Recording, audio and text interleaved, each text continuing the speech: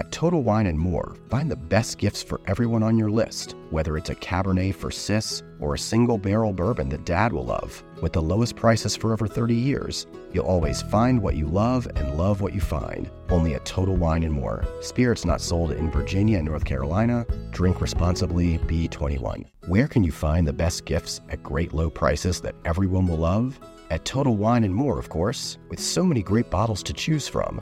Find something for everyone on your list, whether it's a Cabernet for your sis, sparkling wine for a coworker, or a single barrel bourbon for Dad. And if you need any help, just ask one of their friendly guides for advice. With the lowest prices for over 30 years, you'll always find what you love and love what you find. Only at Total Wine & More. Spirits not sold in Virginia and North Carolina. Drink responsibly. Be 21.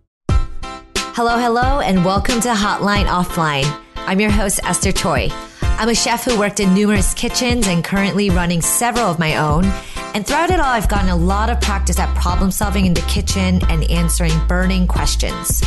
Every episode of Hotline Offline, I'll be joined by an incredibly talented and wise guest who will help me tackle questions that the Food 52 community and you, our wonderful listeners, are asking us. And we have an amazing episode to kick off the season. Today, I'll be joined by the one and only Elle Simone Scott. You might know her from her work with America's Test Kitchen and as the co-founder of the nonprofit She Chef Inc. We'll be answering questions from callers looking for advice on holiday baking.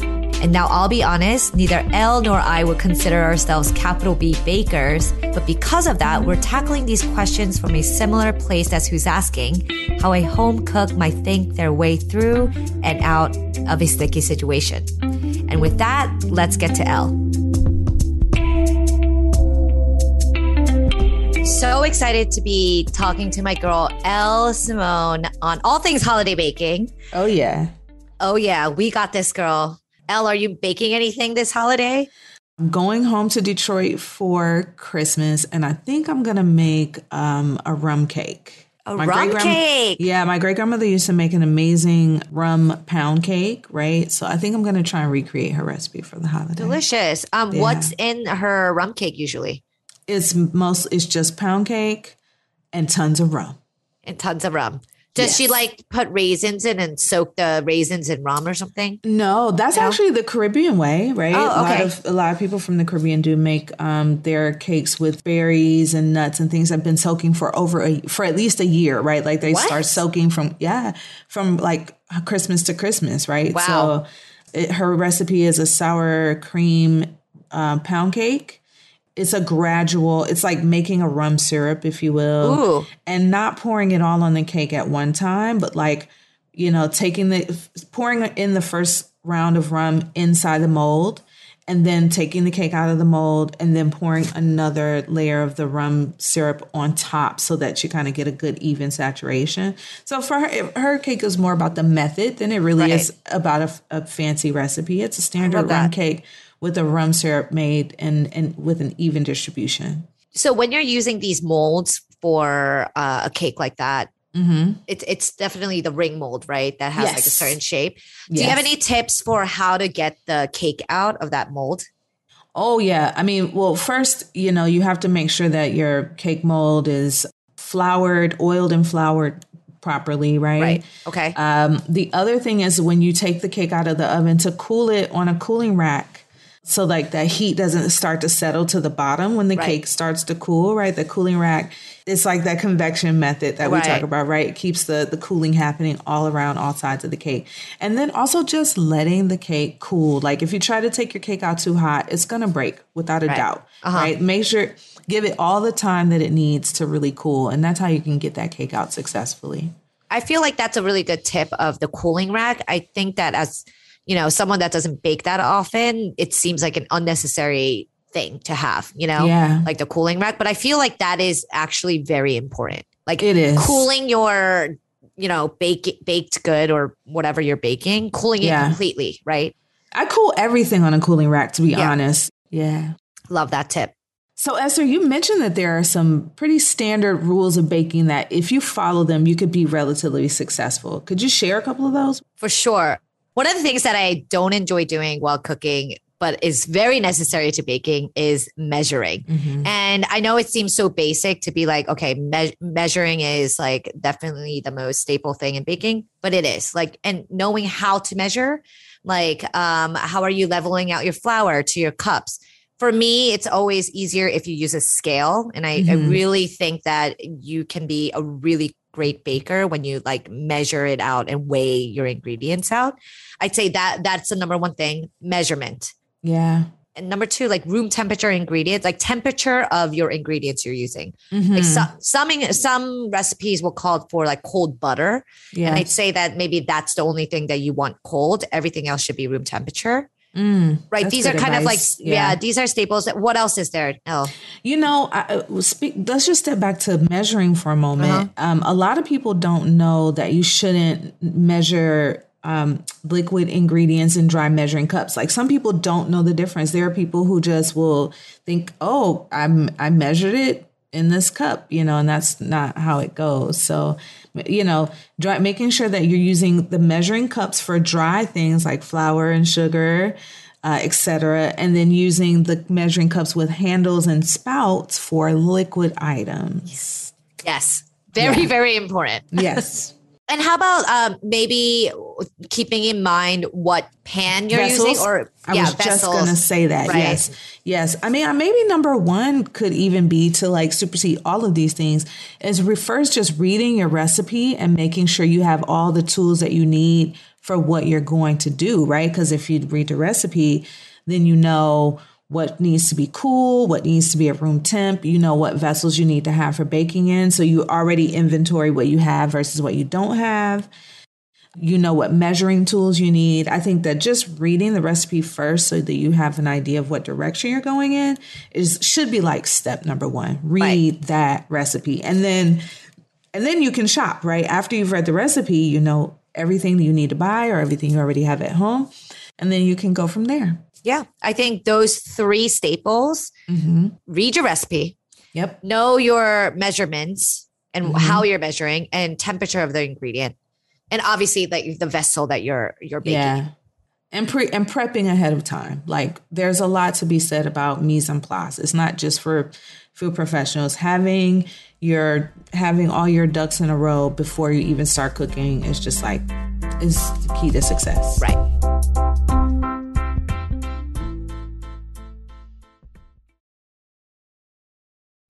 You reach for the top olive oils and invest in the best pans. But in the kitchen, how well do you care for your greatest tool, your hands? When mine take a beating cooking and cleaning, which is often, I use Bag Balm to work its wonders on my poor, distressed skin. Created 125 years ago on a Vermont dairy farm, their soaps smell great and clean hands without stripping moisture, and their fast-absorbing lotion means I can quickly get back to cooking. Treat your hardworking hands to Bag Balm, every chef's best friend. Use code FOOD52 for 20% off your order on bagbalm.com, good through 2024. You reach for the top olive oils and invest in the best pans. But in the kitchen, how well do you care for your greatest tool, your hands? When mine take a beating cooking and cleaning, which is often, I use Bag Balm to work its wonders on my poor, distressed skin. Created 125 years ago on a Vermont dairy farm, their soaps smell great and clean hands without stripping moisture, and their fast-absorbing lotion means I can quickly get back to cooking. Treat your hardworking hands to Bag Balm, every chef's best friend. Use code FOOD52 for 20% off your order on bagbalm.com, good through 2024.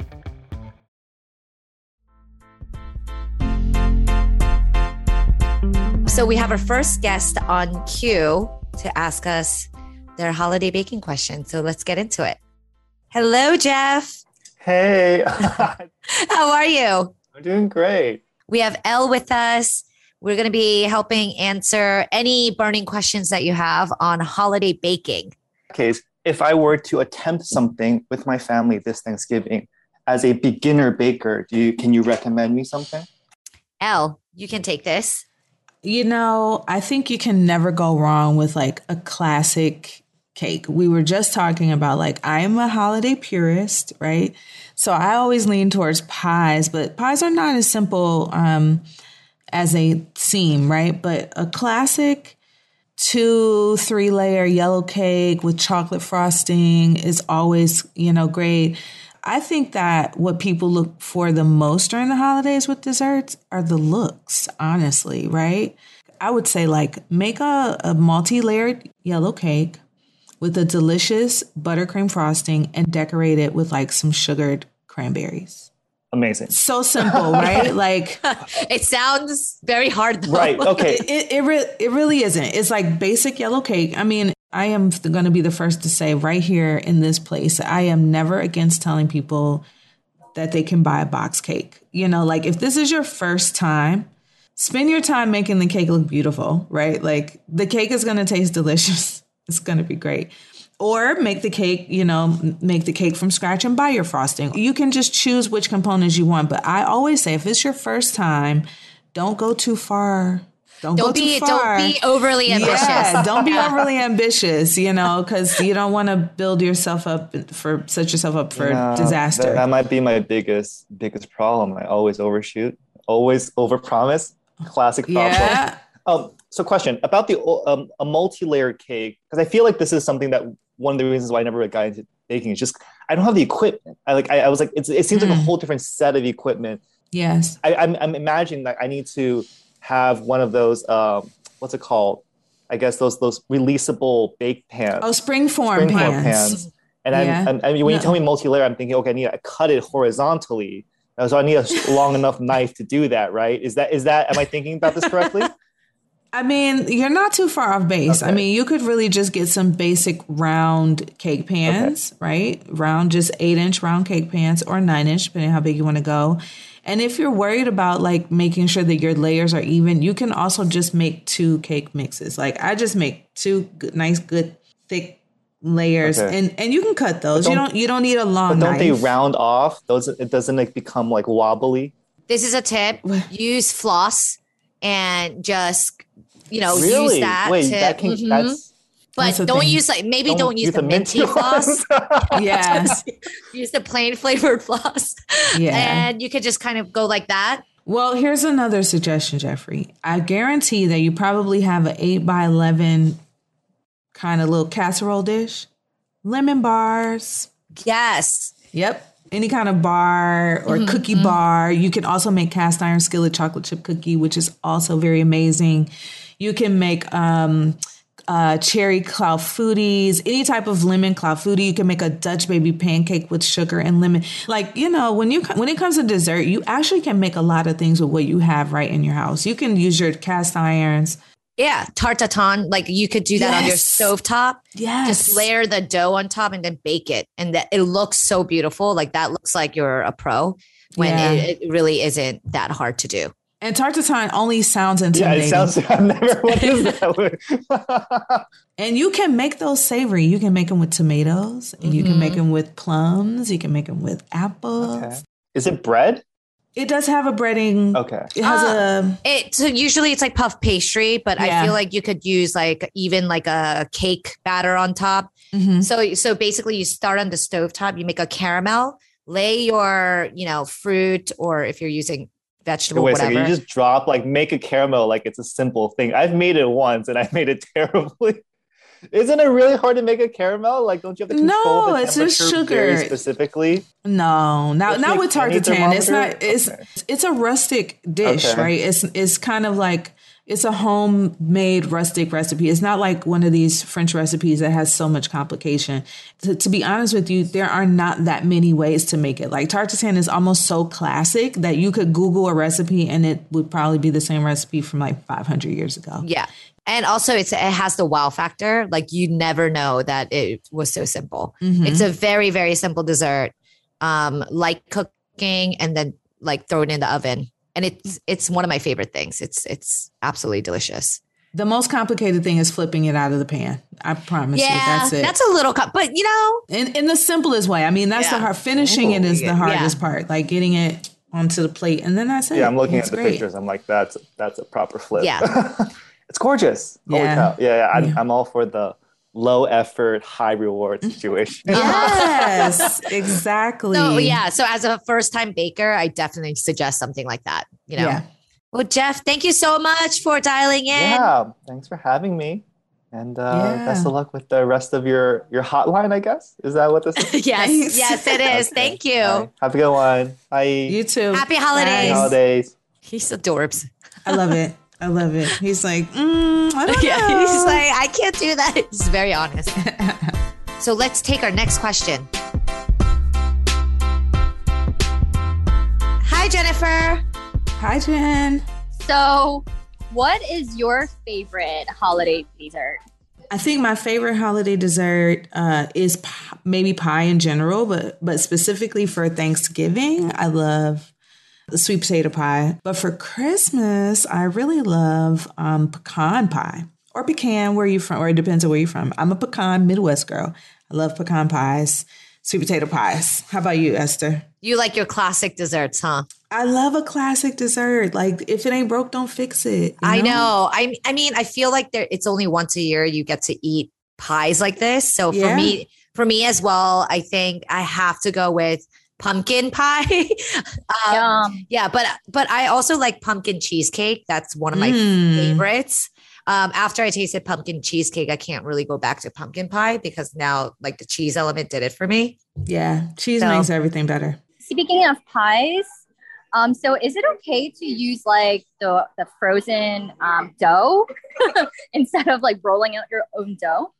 I think that there is, the answer is yes, right? I think that not all brands are created equal though. I think it is always worthwhile to do a little research to just find out like what consumers are feeling like are the best brands of store-bought. At America's Test Kitchen, we have a tendency to lean towards, there's a Pillsbury that we use, and there's another brand that I can't think of off top, but Pillsbury is our winning store-bought brand. So I'm going to say yes. Oh, yeah. Mm-hmm. Yeah, for sure. I mean, any shortcuts or corners that you can cut in terms of, holiday dinner prep, I'd say go for it, especially something like pie crust it's delicious, like the frozen pie crust and even the fresh ones that you can roll out yourself. They're super easy to use, and I'd say definitely go for it. Anything that makes it easier. So if I don't have a rolling pin, is there another tool that I can use to roll out? Oh my gosh. Okay, Jen. I don't own a rolling pin. So. My favorite alternative rolling pin is the wine bottle. Same. It works, right? Oh. Yes. Okay, thank you so much for dialing in, Jen. Thank you. Thanks, Jen. Great question. Thank you. Shall we let our next guest in? Oh, yes, absolutely. I'm ready for the next question. Hey. Hi, Ashley. Hi. Thanks for calling in. So I'm doing the holidays with my roommates this year. And I'm one of the only ones in my roommates that eats like dairy and cheese and milk. Mm-hmm. So I'm trying to figure out, how do I make dessert or any of like the cookies or brownies without milk? So dairy substitute. Mm-hmm. Yes. And it tastes like coconut. I would say that you should do a little bit of research on the different types of milks out there. So obviously one of my favorites is oat milk. There's almond milk, but you don't want to really alter too much of the flavor of what you're making. So I would say that definitely, depending on what you're making, you should definitely do your research on what type of milk would kind of go with that flavor profile. So do you have something in mind what you want to make? I wanted to make a devil food cake chocolate because I just love chocolate and milk chocolate because it's just so right. I'd say any of the milks would kind of pair well because it's chocolate. Chocolate's an easy one. I think when you're baking vegan, it gets very tricky, especially if you're not a baker by trade, right? Where you kind of know how to do all the balancing out of substitutions. Some things that people are using now to help them bake without dairy are oat milk, as Esther mentioned, using coconut oil in smaller portions, right? Like not making coconut milk, coconut oil, using varying ingredients kind of starts to level out the flavor. So like oat milk. Are you familiar with aquafaba, Ashley? I'm not actually. Okay, so aquafaba is basically like the bean juice of chickpeas, right? So when you open the can and it kind of has like that thick kind of creamy substance, it's called aquafaba and it's used in a lot of vegan baking, right? It's kind of the dairy substitute, if you will. I mean, you can make pavlovas using aquafaba, actually. So, I mean, those are some of the ingredients that I would say lean towards when you're looking to do substitutions, but it is something that does require a little bit of research in terms of recipes. Now, would I say this close to the holiday, would I be too adventurous? I would say no. I would say take the pressure off yourself and see if you can find a more simple recipe like a cookie or maybe even like a vegan pie. You know, there you can always lean towards fruit pies when you're trying to avoid dairy because usually there's little to no dairy in a fruit pie. You can also, you know, make dairyless crust. You can buy crust that's dairy free, right? So don't put a lot of pressure on yourself to make something like an angel food cake or devil's food cake 10 days before the holiday because you might frustrate yourself. You can save that for next year and to give yourself a year worth of time to practice. But like, take it easy on yourself and make something that will be stress-free for you, a little less complicated in substitutions, you know. Always think of a tarts or cobblers, you know, things that are a lot easier to translate from dairy to vegan. I like the idea of a fruit tart. That sounds much easier. Mm-hmm. I love that, Elle. Yeah, that's true because you know, you can't, it's not like a one-on-one substitution when it comes to things like baking, especially when it comes to like milk, which is a staple ingredient. You would have to definitely find the right recipe, test it a few times, make sure it works for you. Mm-hmm. And maybe we're kind of cutting it too close, right? So maybe save that for next year. Yeah. Try that fruit tart. I think you'll love it. And because things are seasonal right now, like you can like a really delicious apple tart with maybe like almond crust, Google, you know, something like that, right? Where you can kind of work with things that are just easy to access, easy to make, almost fail proof. Something simple. Make the holidays enjoyable for yourself. I like that. The holidays are for me. Yeah. Thank you, Ashley. Thank you. You're welcome. Good luck. That was a hard question because you can't really substitute. These are extremely interesting questions. They're very nuanced. I'm impressed with the listeners. They are really, really getting into this baking.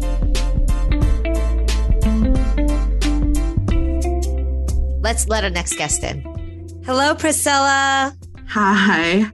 Any holiday baking questions? Sure. What's your hot take on resting cookie dough before you bake?